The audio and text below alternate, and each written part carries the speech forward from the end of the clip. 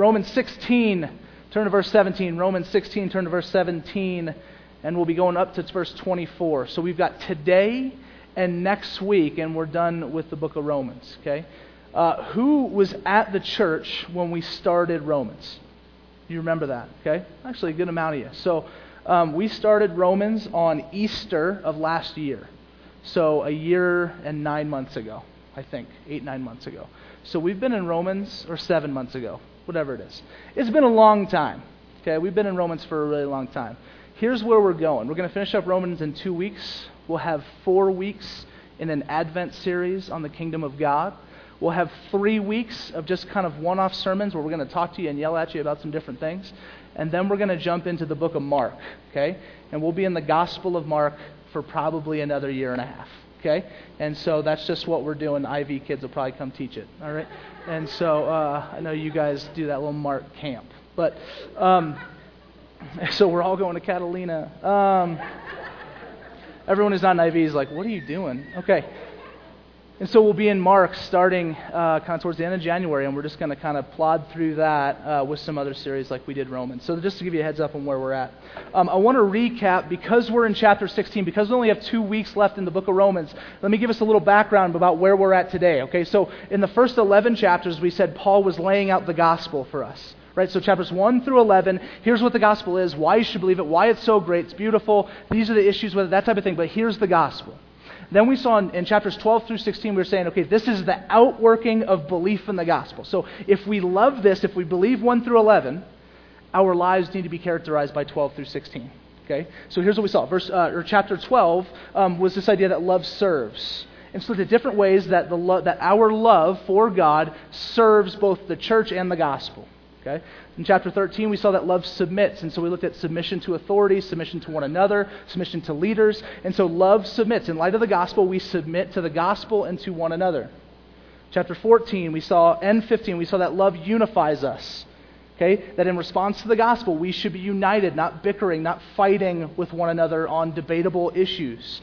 And so love unifies. What chapter 16 does for us, and I think this is very intentional by Paul, is that love protects, okay?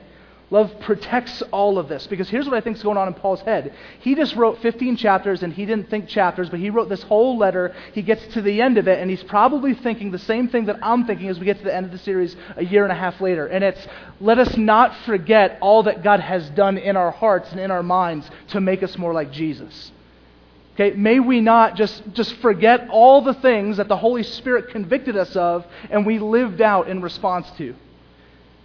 Because if we do, then I just know I become burdened with the fact that we did not hold close and protect the gospel and its work in our lives.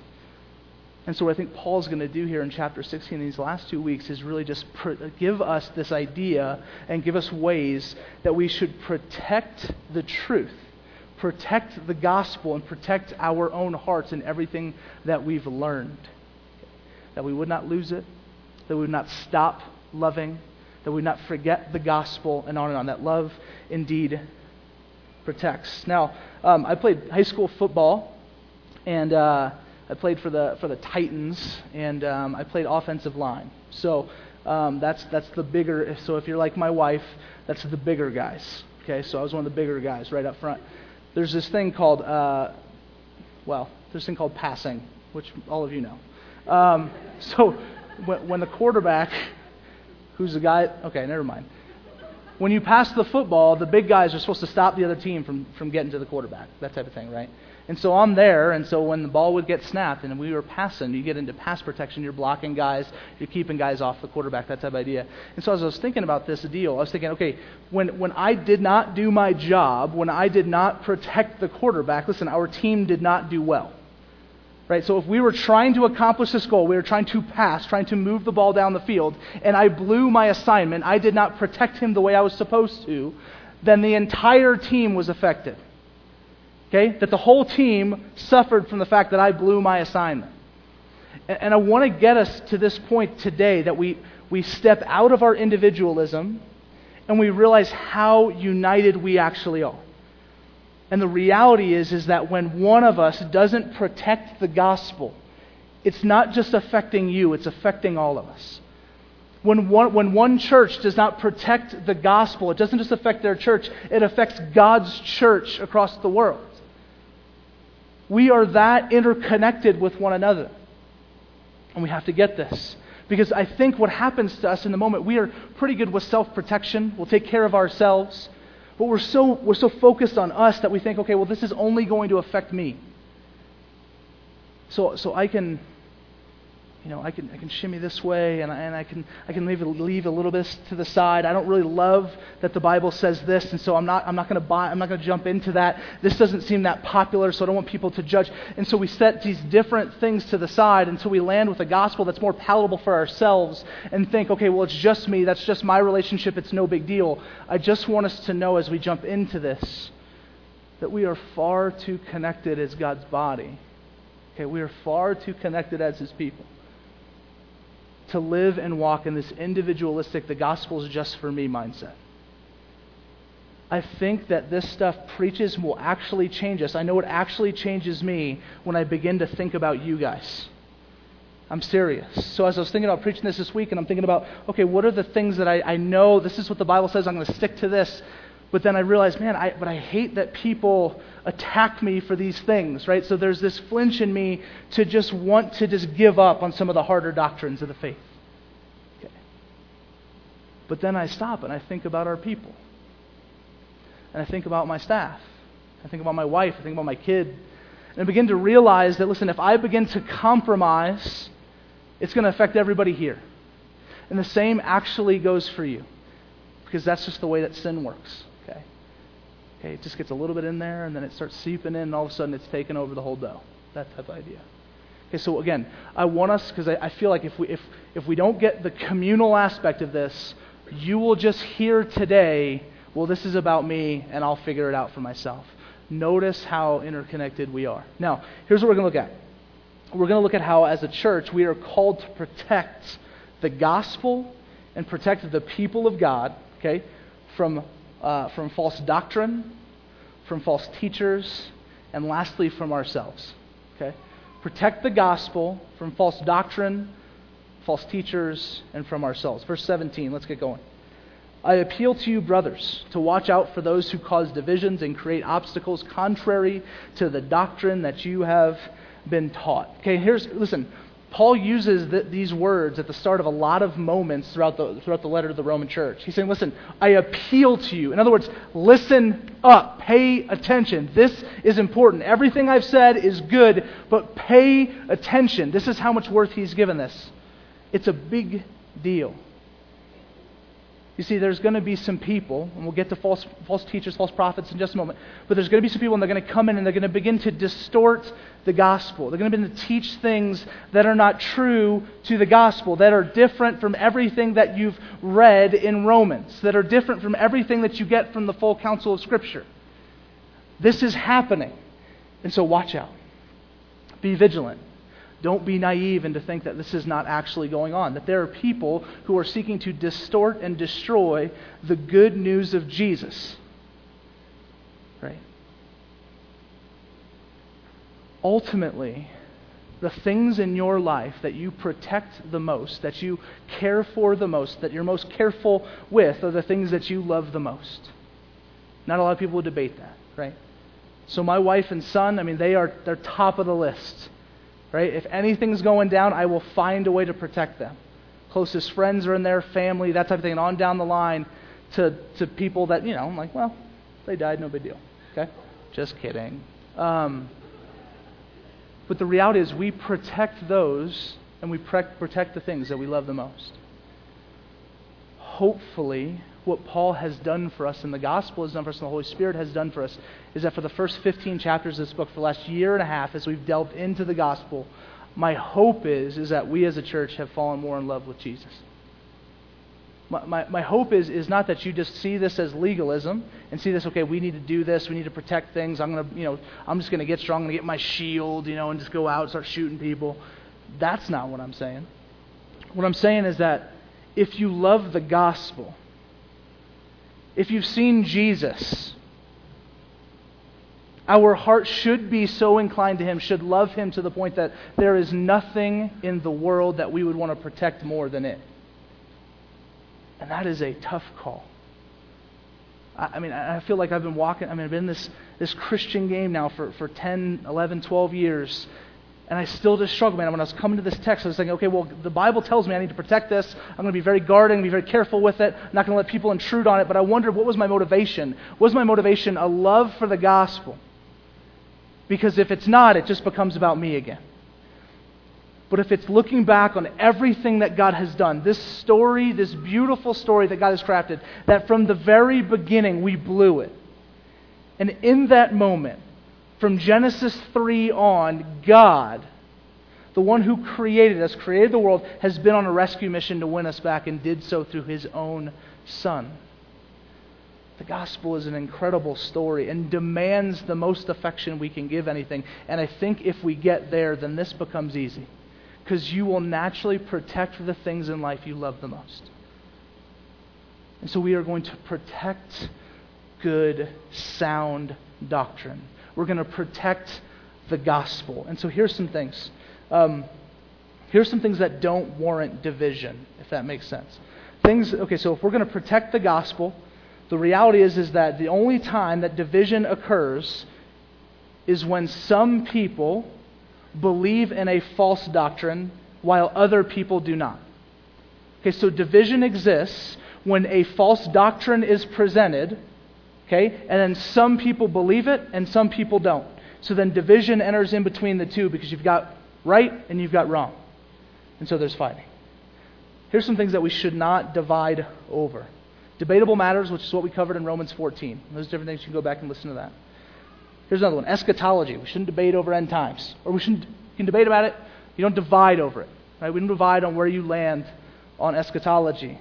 On paedo-baptism versus believer's baptism. On Calvinism versus Arminianism. On free grace versus lordship salvation. On dispensational versus covenant theology. All of these different big words. We don't divide. Are they important? Absolutely. We don't divide over them. Here's the one thing the church is supposed to divide over. Okay? And it's the gospel. So if there's anything where God's saying, okay, if you're going to say no and you're going to be in a divisive relationship with other people in this room, it better be because of the gospel. In other words, if there's someone in here and he comes in and he says, well, this is actually what the gospel is, and this was happening, we're going to get to it in just a moment. This is happening in Paul's time, it's happening in our time. If people come and say, this is what the gospel is, and you've got a buddy who jumps in and says, yeah, I'm fully on board, and you're saying, but wait a minute, this is not what Scripture says, this is not what the gospel is. Listen, that is a reason for division. We divide over the gospel, we don't divide over these other matters. Because the gospel is that important. Because the gospel is that important, it is the one thing that Paul will allow us to divide over. Okay, nothing else. And we got to get that. Okay, excuse me. So, here's how I think we protect good doctrine. I think it's by, one, rejecting what isn't there. Okay? So a lot of false doctrine comes through the form of adding things to Scripture to make it make more sense or be more palatable for the listener. And so they'll take the Bible, they'll say, okay, there's Jesus, but let me sprinkle and add some other stuff to make this make more sense for my cultural worldview. Okay? We reject that. We protect doctrine. Okay, we protect good theology when we reject the additions. Okay. We also protect good doctrine when we embody what it is. Okay. So not just reject what's not there, but rather embrace and embody what is. So it's not simply just, okay, I'm going to watch out for these things, I'm going to say no to these things. It's really about us being a church, being a people, being Christians that also say yes to what Scripture tells us to do.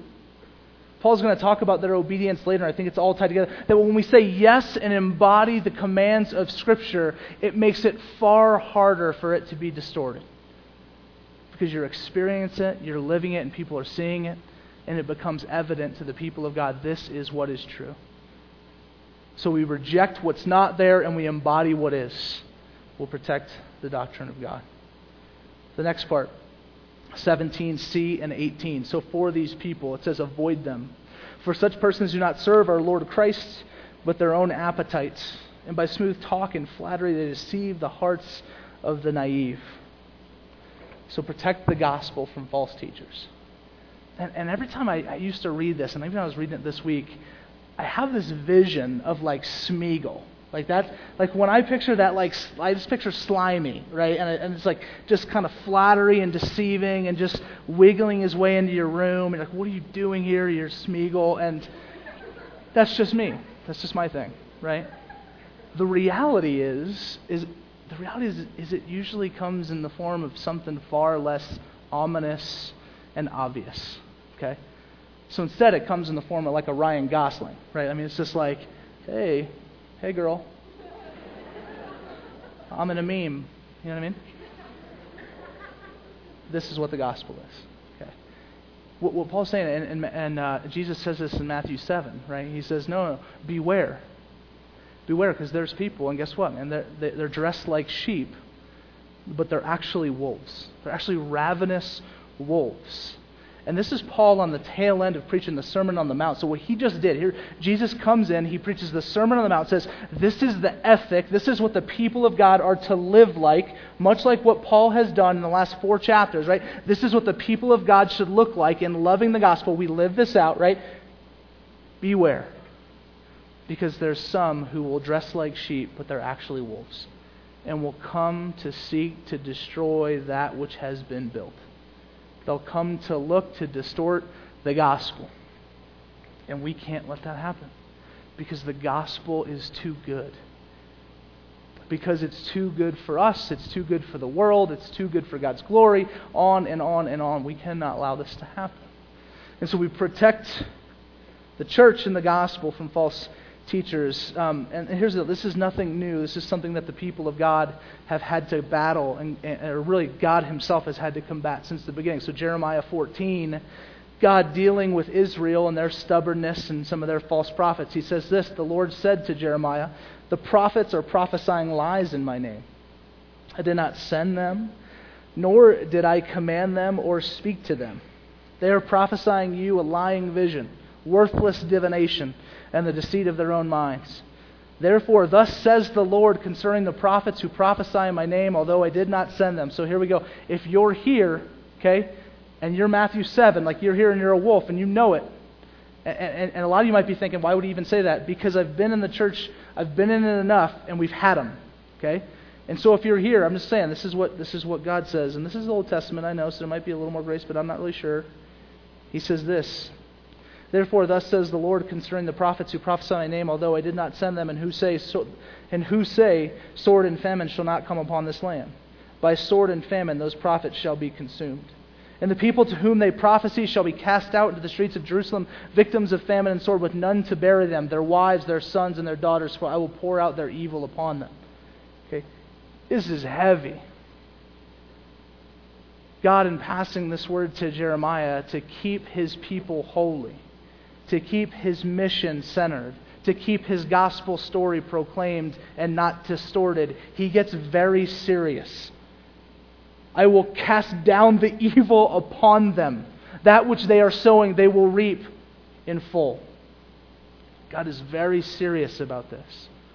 And so we got to be serious about this. And honestly, I don't think we're that serious about it.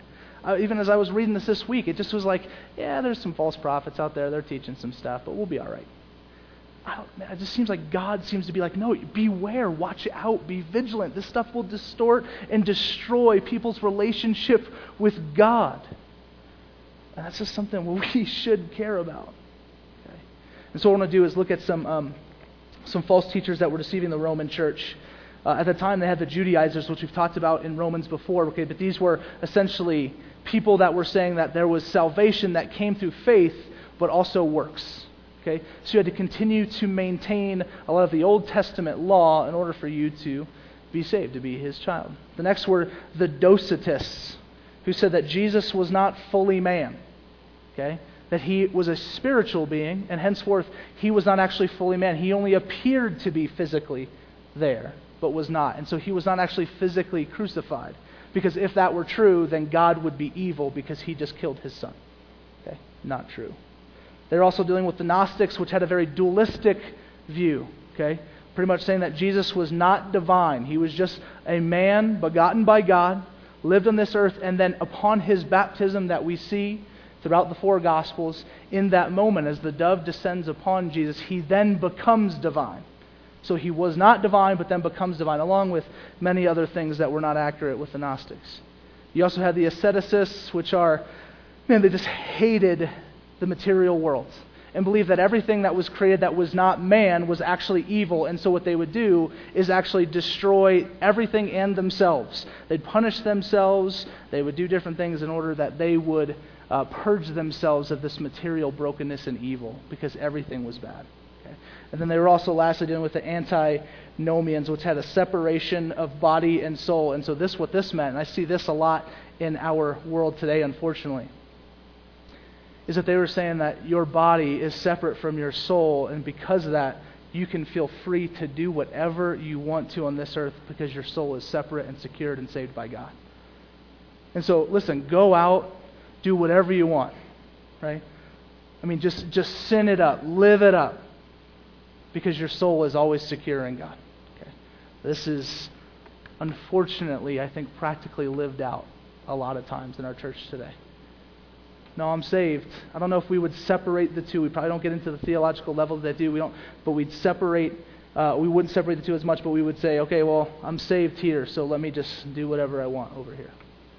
And so this is just then. This is the Roman church. This is what Paul's talking about. He's like, listen, these things will begin to eat away at the truth of the gospel, to the point that all of a sudden the world, whom we're supposed to be proclaiming this gospel to, will not know what to believe. Okay? And if that is not so true for the world we live in today, that when I talk to a non-Christian here in Flagstaff, they have 27 different ideas about what Christianity is. Right? They have 50 different ideas about what the gospel is. They have no idea how to sift through all of this stuff because we've just let it become rampant. It's not that big a deal. It's only going to affect me. I'm not going to worry about it. We need to protect the gospel and the church from false teachers. Here's some today. Okay? Oneness Pentecostals. Okay? Oneness Pentecostals which say that faith is necessary for salvation, but so is baptism, and so is the evidence for the presence of the Holy Spirit, which is most evidenced through the use of tongues.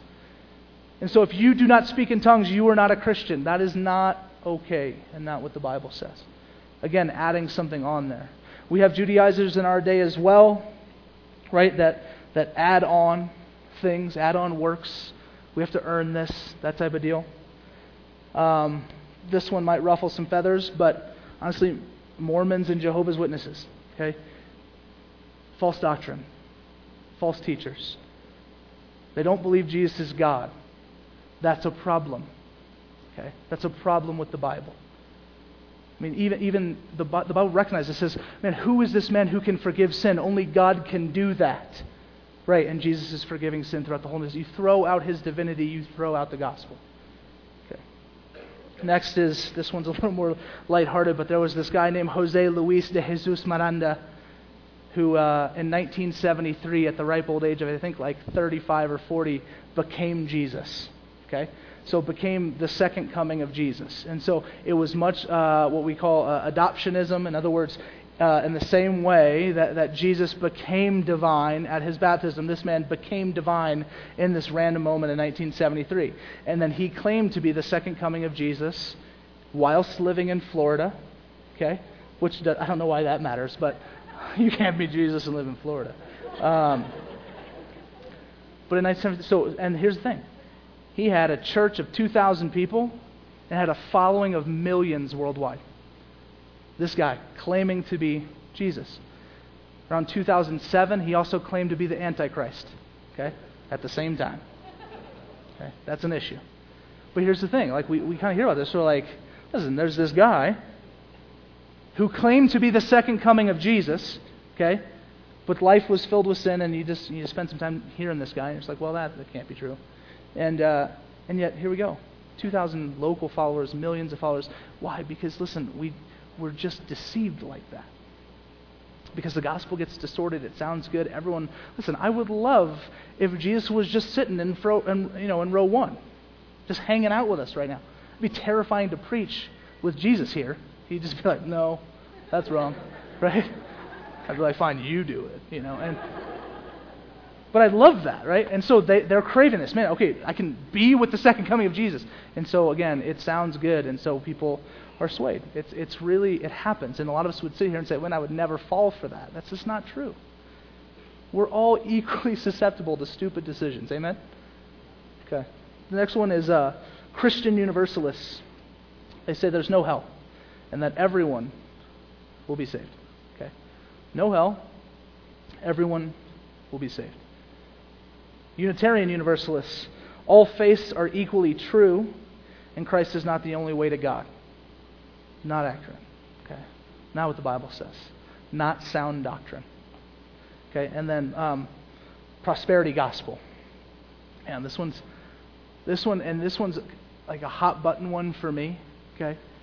Because I know a lot of people around the world that are being sold this gospel that says, listen, if you believe in Jesus, your life will be blessed. You will receive wealth. You will get out of poverty. You will get on everything you've ever asked for. Just believe and you're there. Man, that is destroying millions of lives around the world. Okay? It's false. Okay? There's the Gnome Village, which is out there. I don't know what that is. That's got to be some type of cult. And apologies that it smells like BO. We don't know what's going on with that thing. We didn't put it up. Although someone claimed it was our nativity scene. But it's not. Okay. Listen, anything contradictory to the gospel that we've just talked about for the last year and a half is not right. Anything that is different from the gospel that we've just spent a year and a half breaking down, talking about, and engaging with, it's not right. And we need to be aware, we need to be vigilant, and we need to keep from those lies. Okay? Protect the church and protect the gospel, because it's not just about us. It's about His kingdom and His glory across the world. Okay. Verse 19, the last part, got to protect it from ourselves.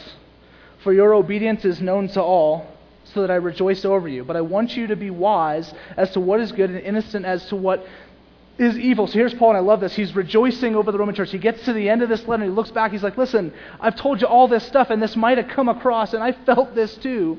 Okay, this might have come across as, you guys are terrible, and you're blowing it left and right, so live this way. Okay?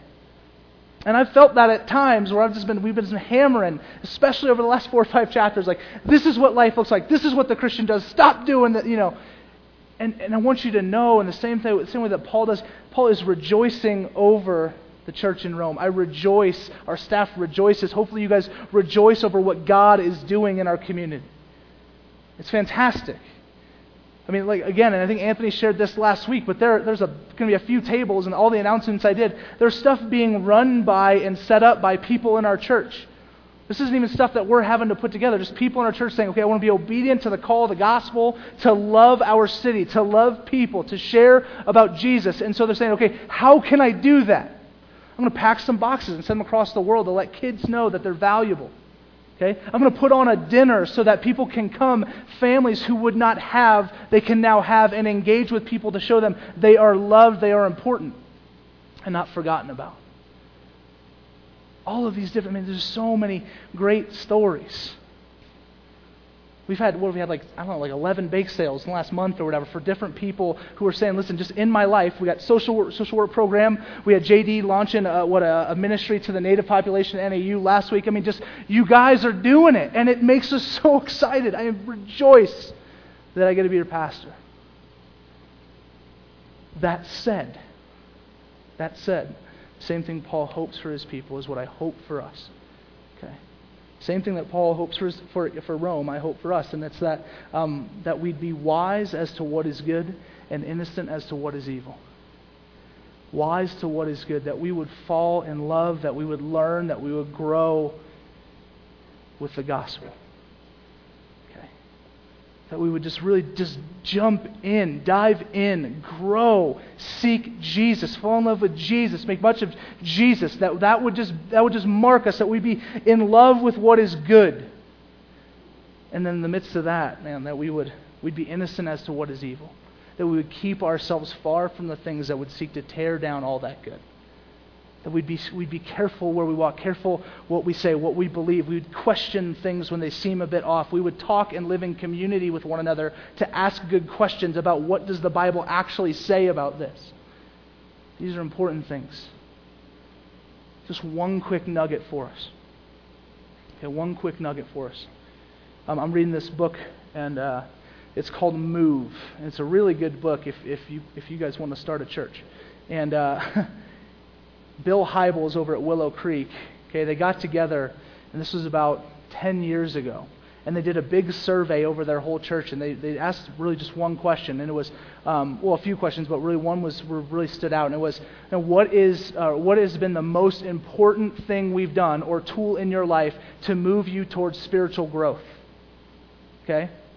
And so they got back all of these results, and the hardest result that they heard back is of the 20,000 people there, 80% or more did say that they did not have a vibrant relationship with Jesus, did not love God, or did not feel like they had grown in the past year. This was heavy for their church. And we're supposed to be discipling people, moving closer to Jesus, and then all of a sudden a year in, and all these people, no growth, nothing, don't love Jesus. What are we doing wrong? And they found out that the number one thing that moved people closer to God was being in His Word. Listen, more than any other program, more than any other community group, more than any other thing that we can do as Christians, get into the Word of God. Read the Bible. We don't want to get legalistic and say, hey, listen, if you don't read the Bible every day, God's not going to love you. That's not there, but what is there is the reality that the Bible is good and sufficient and teaches us and shapes us, and the Holy Spirit illuminates us to make us more like Christ. And so I think, especially for like the millennial generation, even I guess some Gen X or Y or whatever, for our generation, there's this kind of like, I don't have to do it every day. It's I know what it says. No. Get into the Bible. I firmly believe that they're right.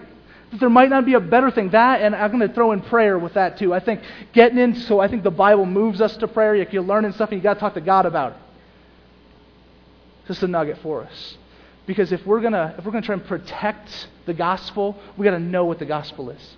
If we're going to try and protect the church, we got to know what the church is. If we're going to try and protect what God is doing and the mission He wants for our city, we have to get into the Word and see what that mission is.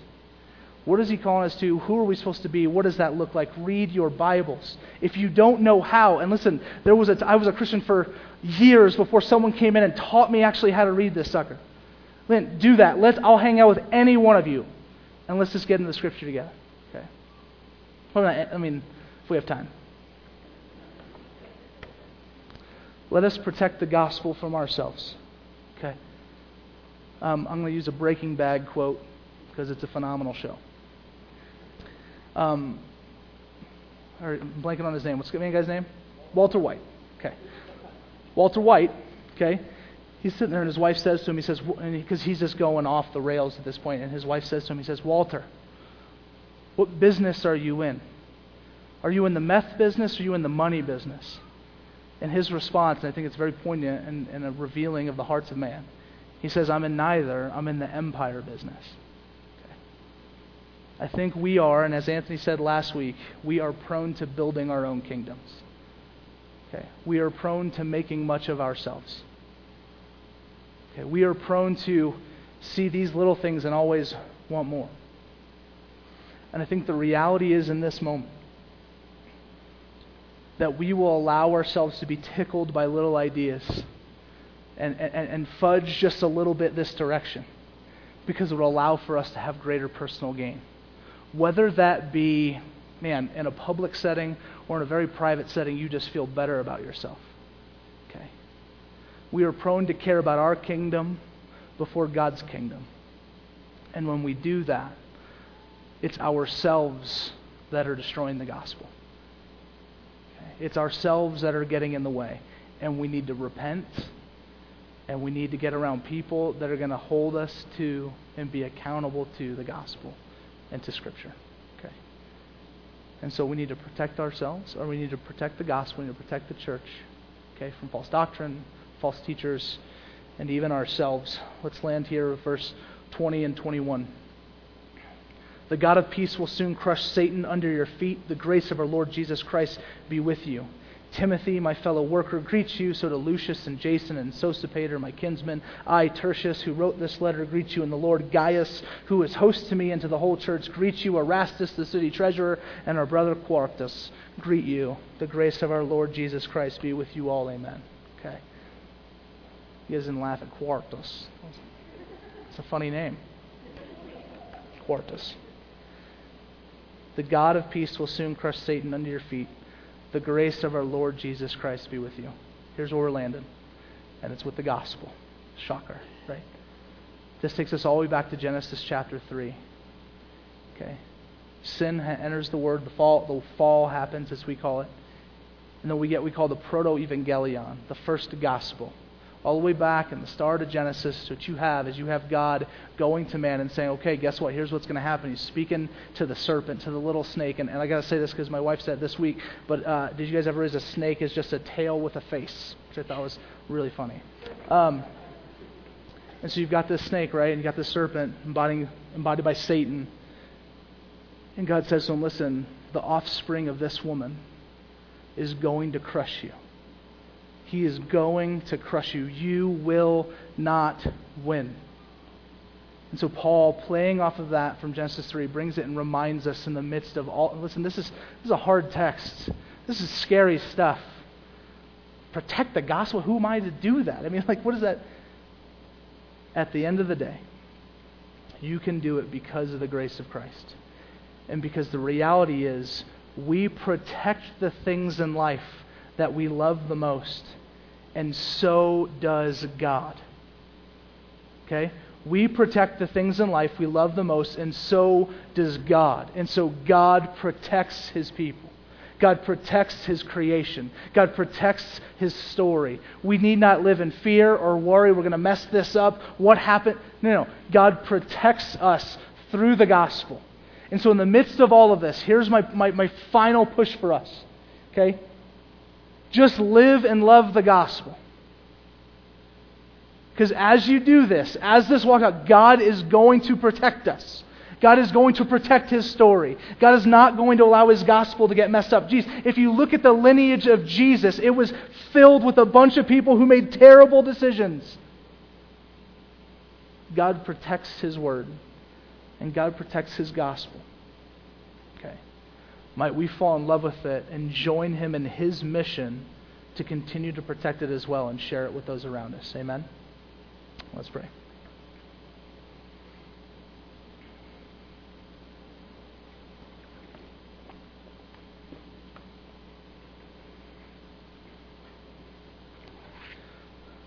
God, thank you so much for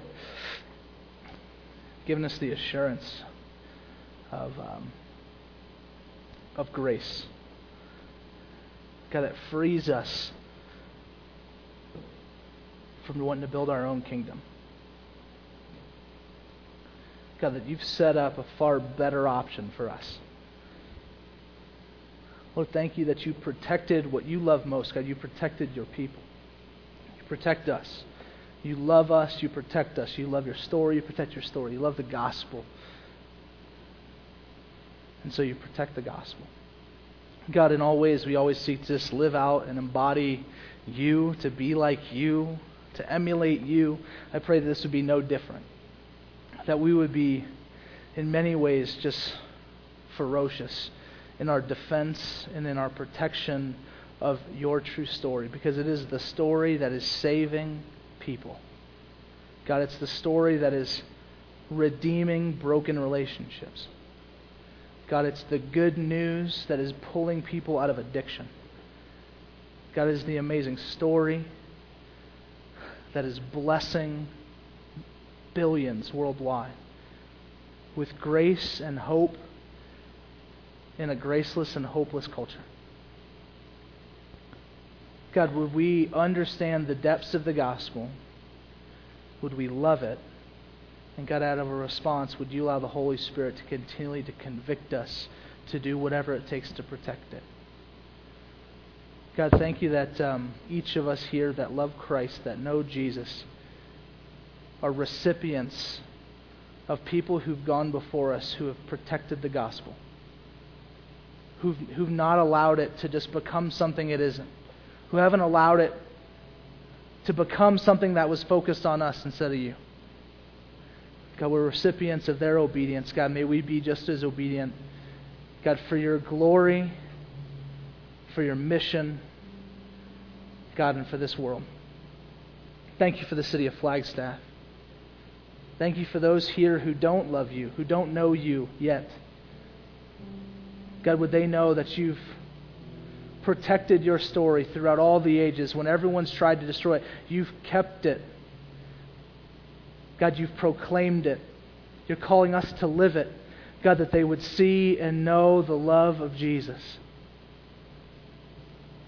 And so, Lord, would you do amazing things today as we worship, as we reflect on you. God, save, redeem, restore, and transform us. God, to be like your Son, who sacrificed everything to protect the gospel, that we would be recipients of life. In your name we pray. Amen.